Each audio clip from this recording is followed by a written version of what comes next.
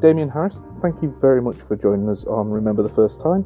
It's great to have you here, and I appreciate you putting some time aside to talk to us. Absolute pleasure. Always happy to talk about stuff. So yes, not a problem. Thanks for having me.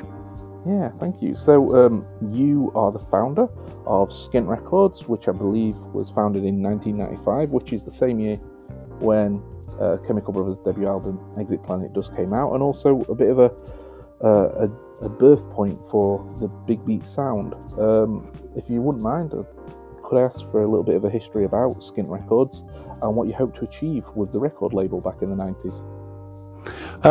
Yes, well, I went to art college in Brighton in 1989, and so I did a fine art degree. I spent most of my time putting on club nights and working in a record shop there called Rounder, getting to know everyone. So I was and DJing around the time I started Skint. I was DJing about 6 nights a week in Brighton, in clubs and bars and various places.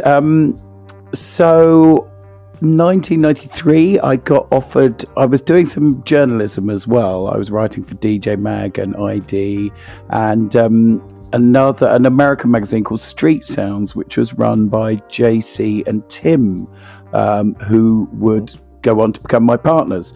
So I would write reviews for them.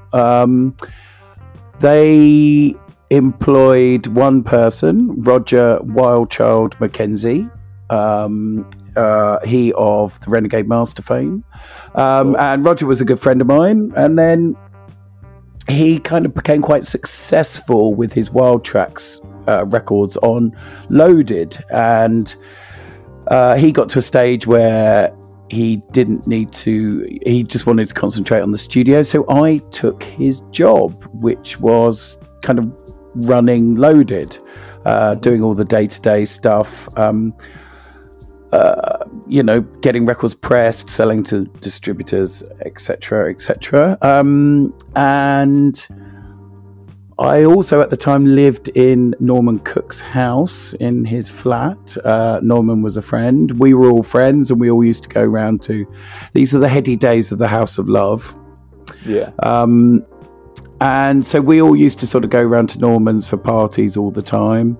And basically at one point in 1994, Tim and JC took Norman aside and said, right, we're going to have to sack Damien. He's useless. Amiable but useless was what they said. So, Norman said, yeah, that's fine. Thanks, Norm. Even though they asked him, because I owed him so much money in rent. He wasn't a great landlord, not like a bad one, but just he forgot to ask me for money and I forgot to pay him. You were in no position to remind him. Yeah, I didn't. It wasn't the first thing I'd bring up.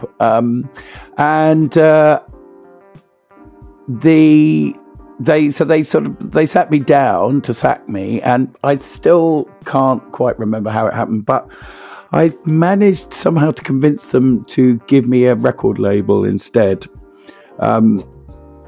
I had been making stuff in the studio as a DJ. I used to do a lot of warm-up sets, and so I was interested in sort of kind of more down-tempo stuff. Trip hop was a sort of an influence. I was very excited by those records, but missed a bit of energy. And so I said, can I do a label that doesn't do... Loaded just did house music. I said, can I do a label that doesn't do house? And I had a few ideas. There was some of Norman's stuff that he had played me at 6 o'clock in the morning round at his house that I really liked. And so I said, can I do that? And thankfully, they agreed. And they said, okay, don't lose any money. Get your first 3 singles together. And there was already an infrastructure there. So we had an account at the pressing plant and, everything like that.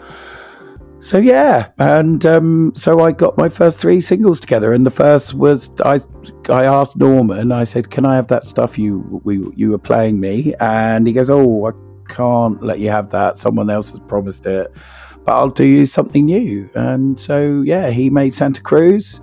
Yeah. And The Weekend Starts Here, and that was the first single. Sorry, that was all rather long-winded. Yeah. No, it's absolutely fine. I think you've been quoted in the past as saying that was Santa Cruz was the birth of the big beat sound, and it was something along the lines of go away and put dance and rock music together, and that's what he came back with. Yeah, slightly romanticized the conversation, I think, but I'm happy to take it. I am happy to take that. I mean, the thing with Norman at the time is that you could say that to him. He's one of those few people that you could go, that bit and that bit of your stuff. Then stick that together, because Norman had a history before that. What would happen is he would stumble across sounds a bit like he didn't have the talent, but he would come across a record. So Dub Be Good to Me, for example. Yeah. He would strike gold, record a great album, have a big hit with the record, record an album, enough for a second album, and then he would always falter on the second one. And as soon as he had to start thinking about stuff or thinking about making a radio record, he would kind of go into his shell a bit, and he lost the inspiration. So he did that with Freak Power as well, with Turn On, Tune In, Cop Out. And then it was around, he was recording the second Freak Power album around this time. And so I knew, as a sort of a keen observer of him and as his friend, I felt I could say, why don't you do this with a bit of that? And yeah, so I will take that he claims that I came up with the formula. Yes. So yes.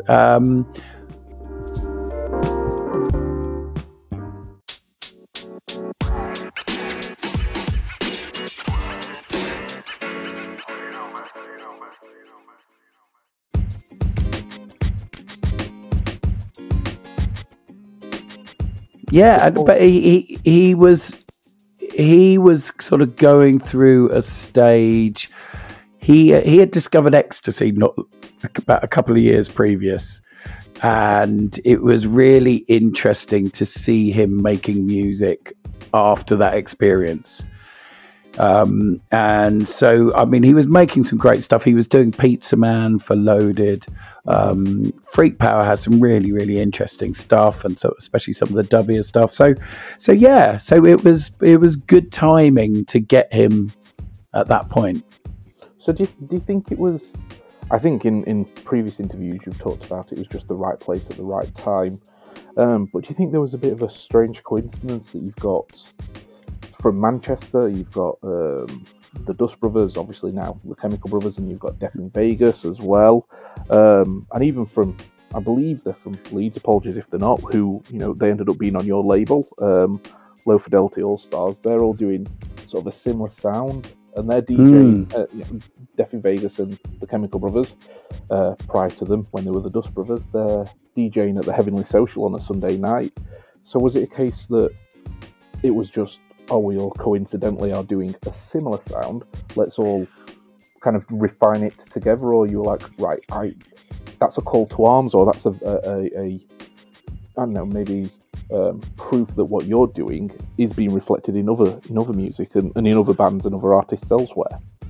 I think a little bit of both. I think dance music at the time, so sort of previous to that, it was the sort of start of the superstar DJ era.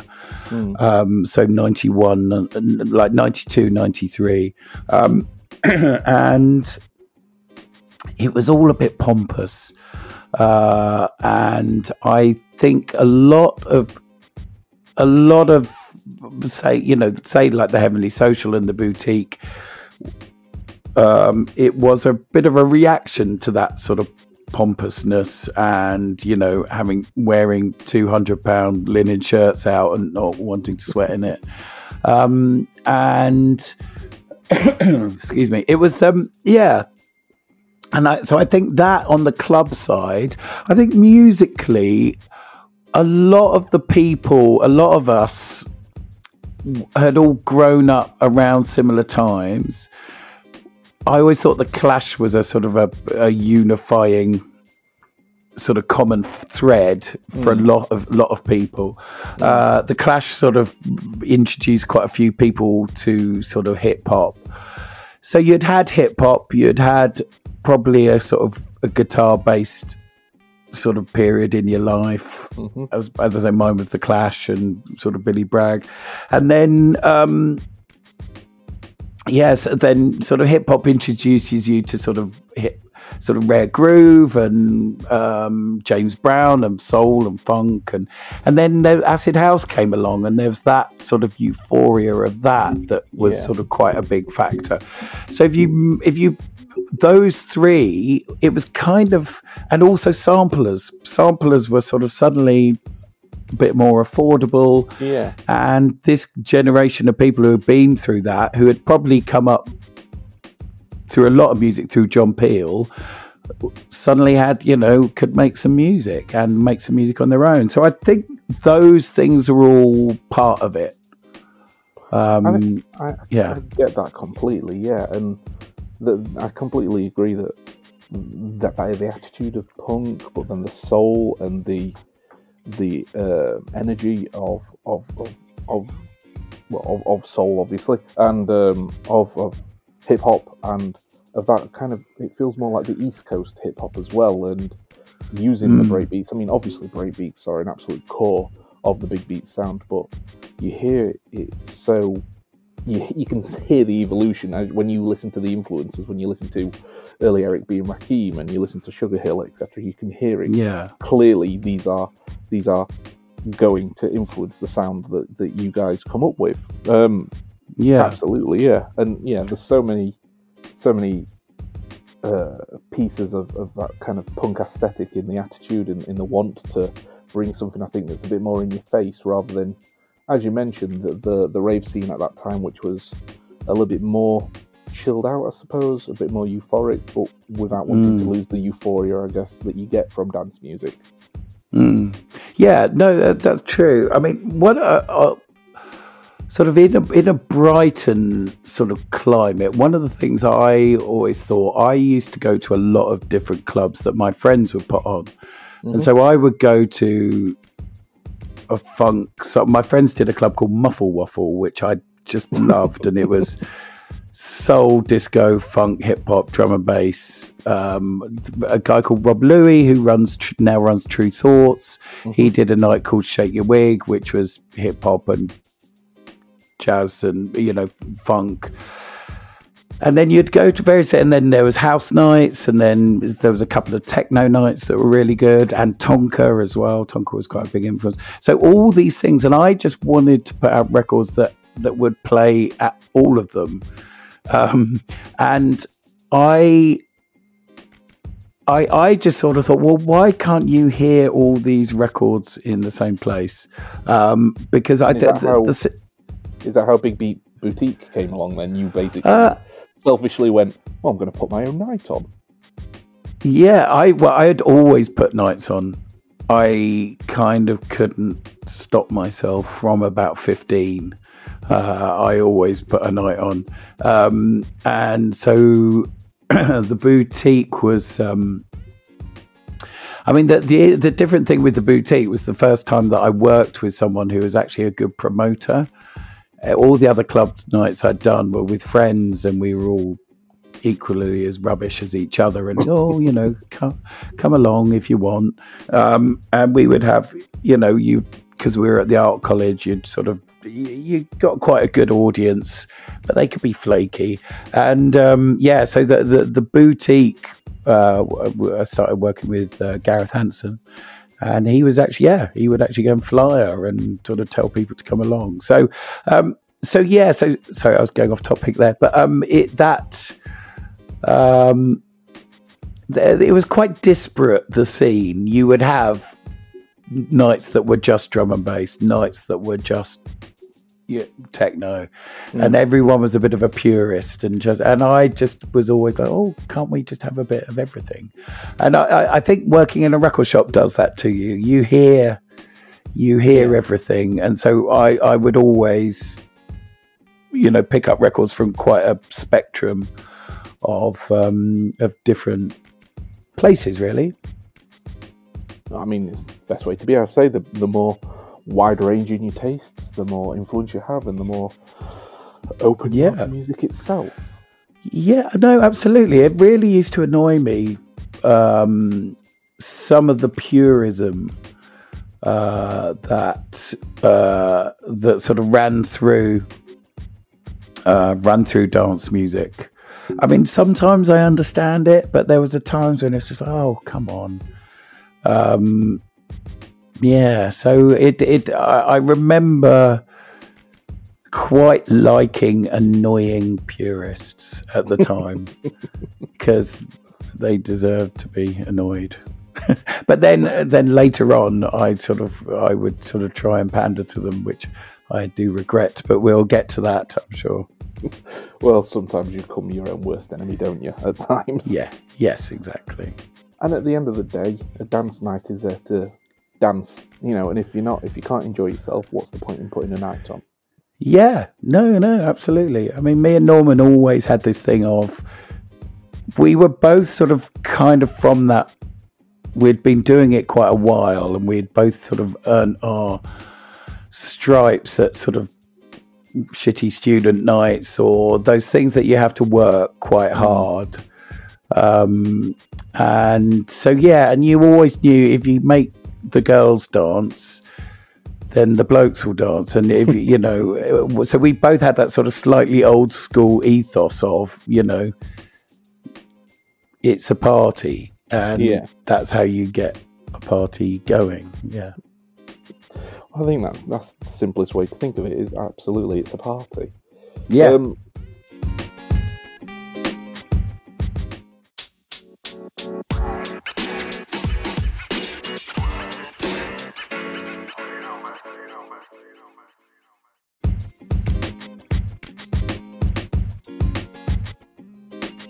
So Skin Records itself, do you think, and the Big Beat sound, do you think there's a legacy to the record label and to the sound that you guys helped create and then define? How long have we got? I don't know. It's a funny one. I often get a little bit annoyed, and I used to spend a lot of time stressing and worrying about it far too much. There's a lot of it hasn't aged well, and whilst there's a lot of people around who enjoy it didn't, I don't feel it got the recognition it deserved, because it was sort of, I think people felt it was a bit of a laugh and a bit of a joke, which is a shame, because I don't think that's the case. But we were at a moment in time that sort of influenced a lot of other areas. I mean, I think dance music is very cyclical. So you'll go through stages of, like the Ed Banger and sort of Justice, and when they came through, it's quite similar, but they were just much better dressed than us. And and so I mean, I think Norman, I think Praise You and Right Here, Right Now will always be go down as classics, and the Chemicals, and there are records in there that will remember. I'm waiting for a re-evaluation of by a serious academic re-evaluation of the Big Beat influence, because at the moment I don't feel it. I feel it sort of gets It's probably a bit of a, not taken particularly seriously. I wouldn't say a bit of a joke, but yeah, there you go.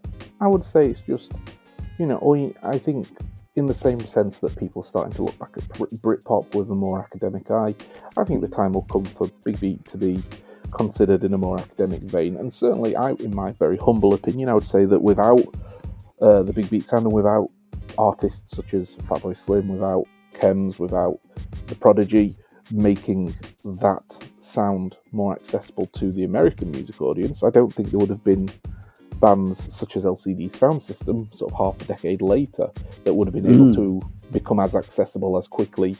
And I appreciate that's sort of a New York scene, which is, you would argue, progressively always ahead of the curve, but they clearly were taking influence from that kind of compression or in the production and that kind of mashing up of different genres, the indie, the rock, the dance, and doing their own thing. But you can clearly see that through line from what you guys were doing to what they were doing on DFA. Yeah, albeit with more cowbell, but there's never any Well, I recently read the book Meet Me in the Bathroom. I might have got that wrong, but it's a sort of an oral history of New York, sort of from the sort of millennium. Yeah. And Meet Me in the Bathroom, is it? I'll remember along those lines. Yeah. And it is funny because I always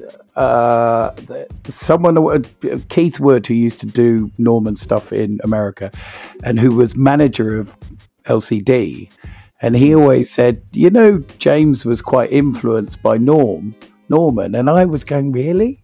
And then in that book they talk about the plant, the bar, and apparently, and James watched Norman DJing and went, I can do that. Not in a derogatory way, but it's like, oh, okay. And apparently there was a bit of there was a bit of a light bulb moment for him, which always sort of pleases me.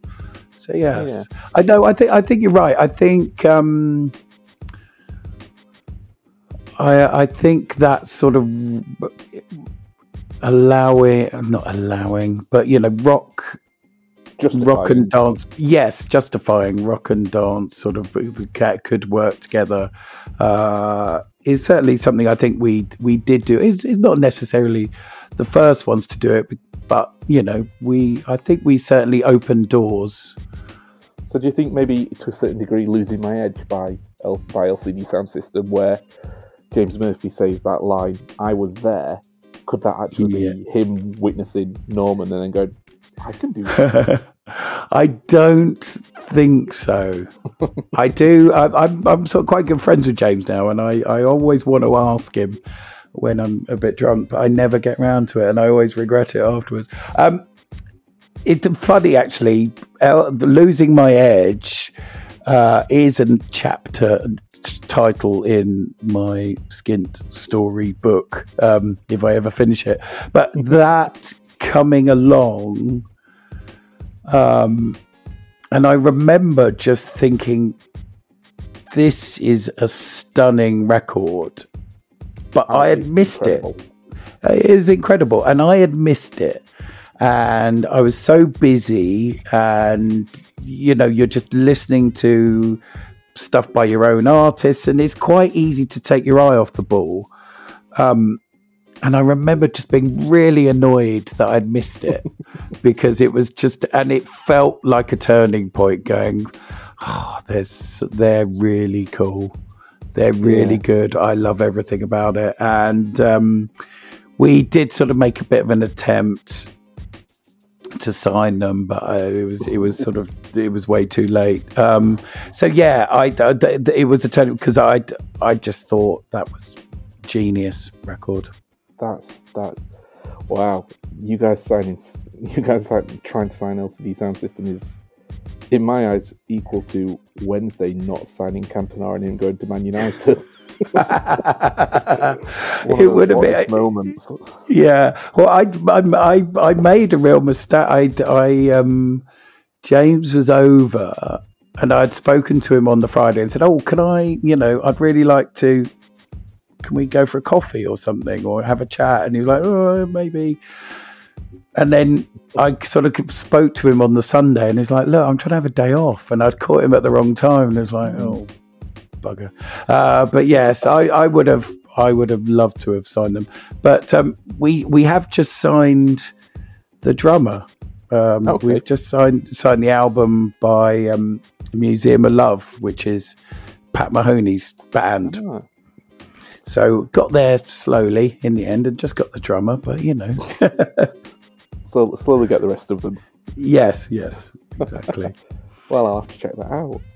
Yeah, no, it's literally just sort of been doing. I mean, the weirdest thing is my brother, we have a restaurant, and my brother did we did a sort of a swap with James's restaurant called the Four Horsemen,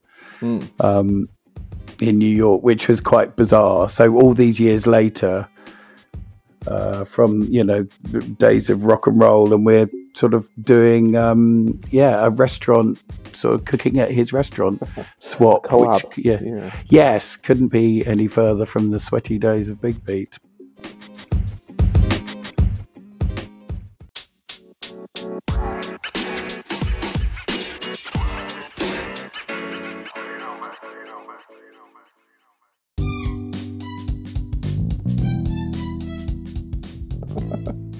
Well, you mentioned that you've just signed him. Who else is it that at the moment you're excited by?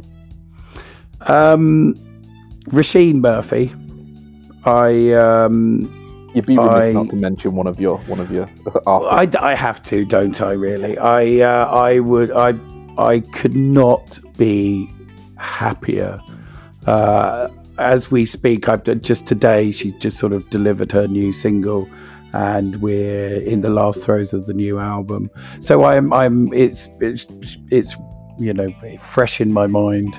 And again, I think timing, just Parrot sending me Incapable about 4 years ago. Stuff recently has been, I was going to say amazing, but it's just she's knocking it every single time, knocking it out of the park. Yeah, absolutely. And to be working with her and Parrot, both at the top of their game, is such an honour. It's and I can't think of anyone I'd rather sort of represent new Skint than those two. So I'm really, really happy. Do I have to say people from another label? It's up to you. What I would say is you talk about new Skint, so you've returned as the creative director. I suppose what is next for Skint? You've come back to them, or they've come back to you.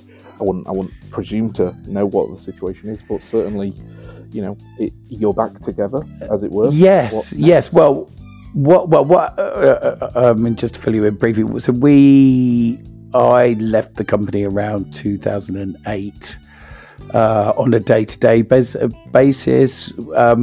We sold it in 2013 to BMG, and 2 years ago they bought it as a going concern. 2 years ago they asked me if I wanted to come back consulting, and it was meant to be 2 days a week, but very quickly you can't, I was back full time.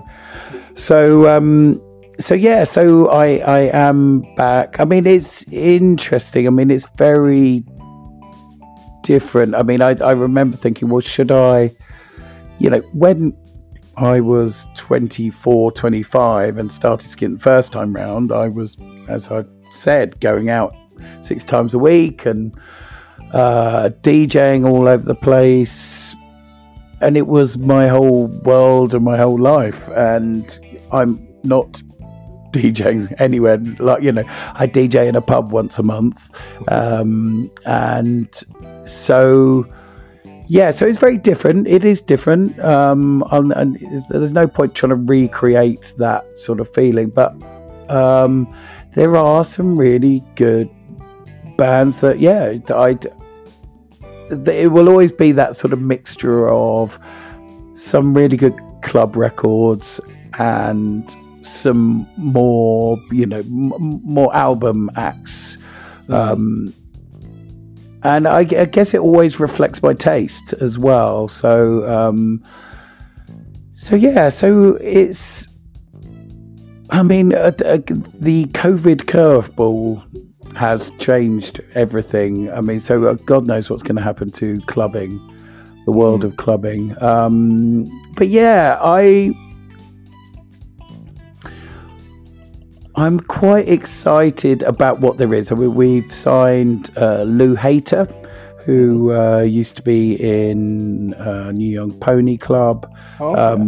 Had a track called Cherry on Top last year. So she's produced a great album, Museum of Love, Emperor Machine, who I'd always loved, and he was kind of my first signing back. So it's different. It's not based on a club world, but it's still from nightclubs, if that makes any sense. Informed by club culture, but the clubbing experience of a 50-year-old man, which I probably shouldn't say. If I had a publicist, they'd be going, "Don't tell him you're 50," but it's out there. I am, and there you go. Well, there's 50's the new 40 and 40's the new 20. So there we go. I didn't mean to put you on the spot. You don't have to say that, but thanks for trying. Oh no, don't worry. I'm 15 years younger, and I feel probably twice as tired. Do not worry about that. Okay. Good. Well, not good, but yes. So yeah, there you go. Well, Damien, it's been absolutely wonderful to chat with you. I've truly enjoyed it. I really appreciate you taking some time. No problem. Pleasure. Chat to us. Many thanks. Pleasure. All right. Okay. Cheers, Damien. Take care. Bye. Thank you. Bye-bye.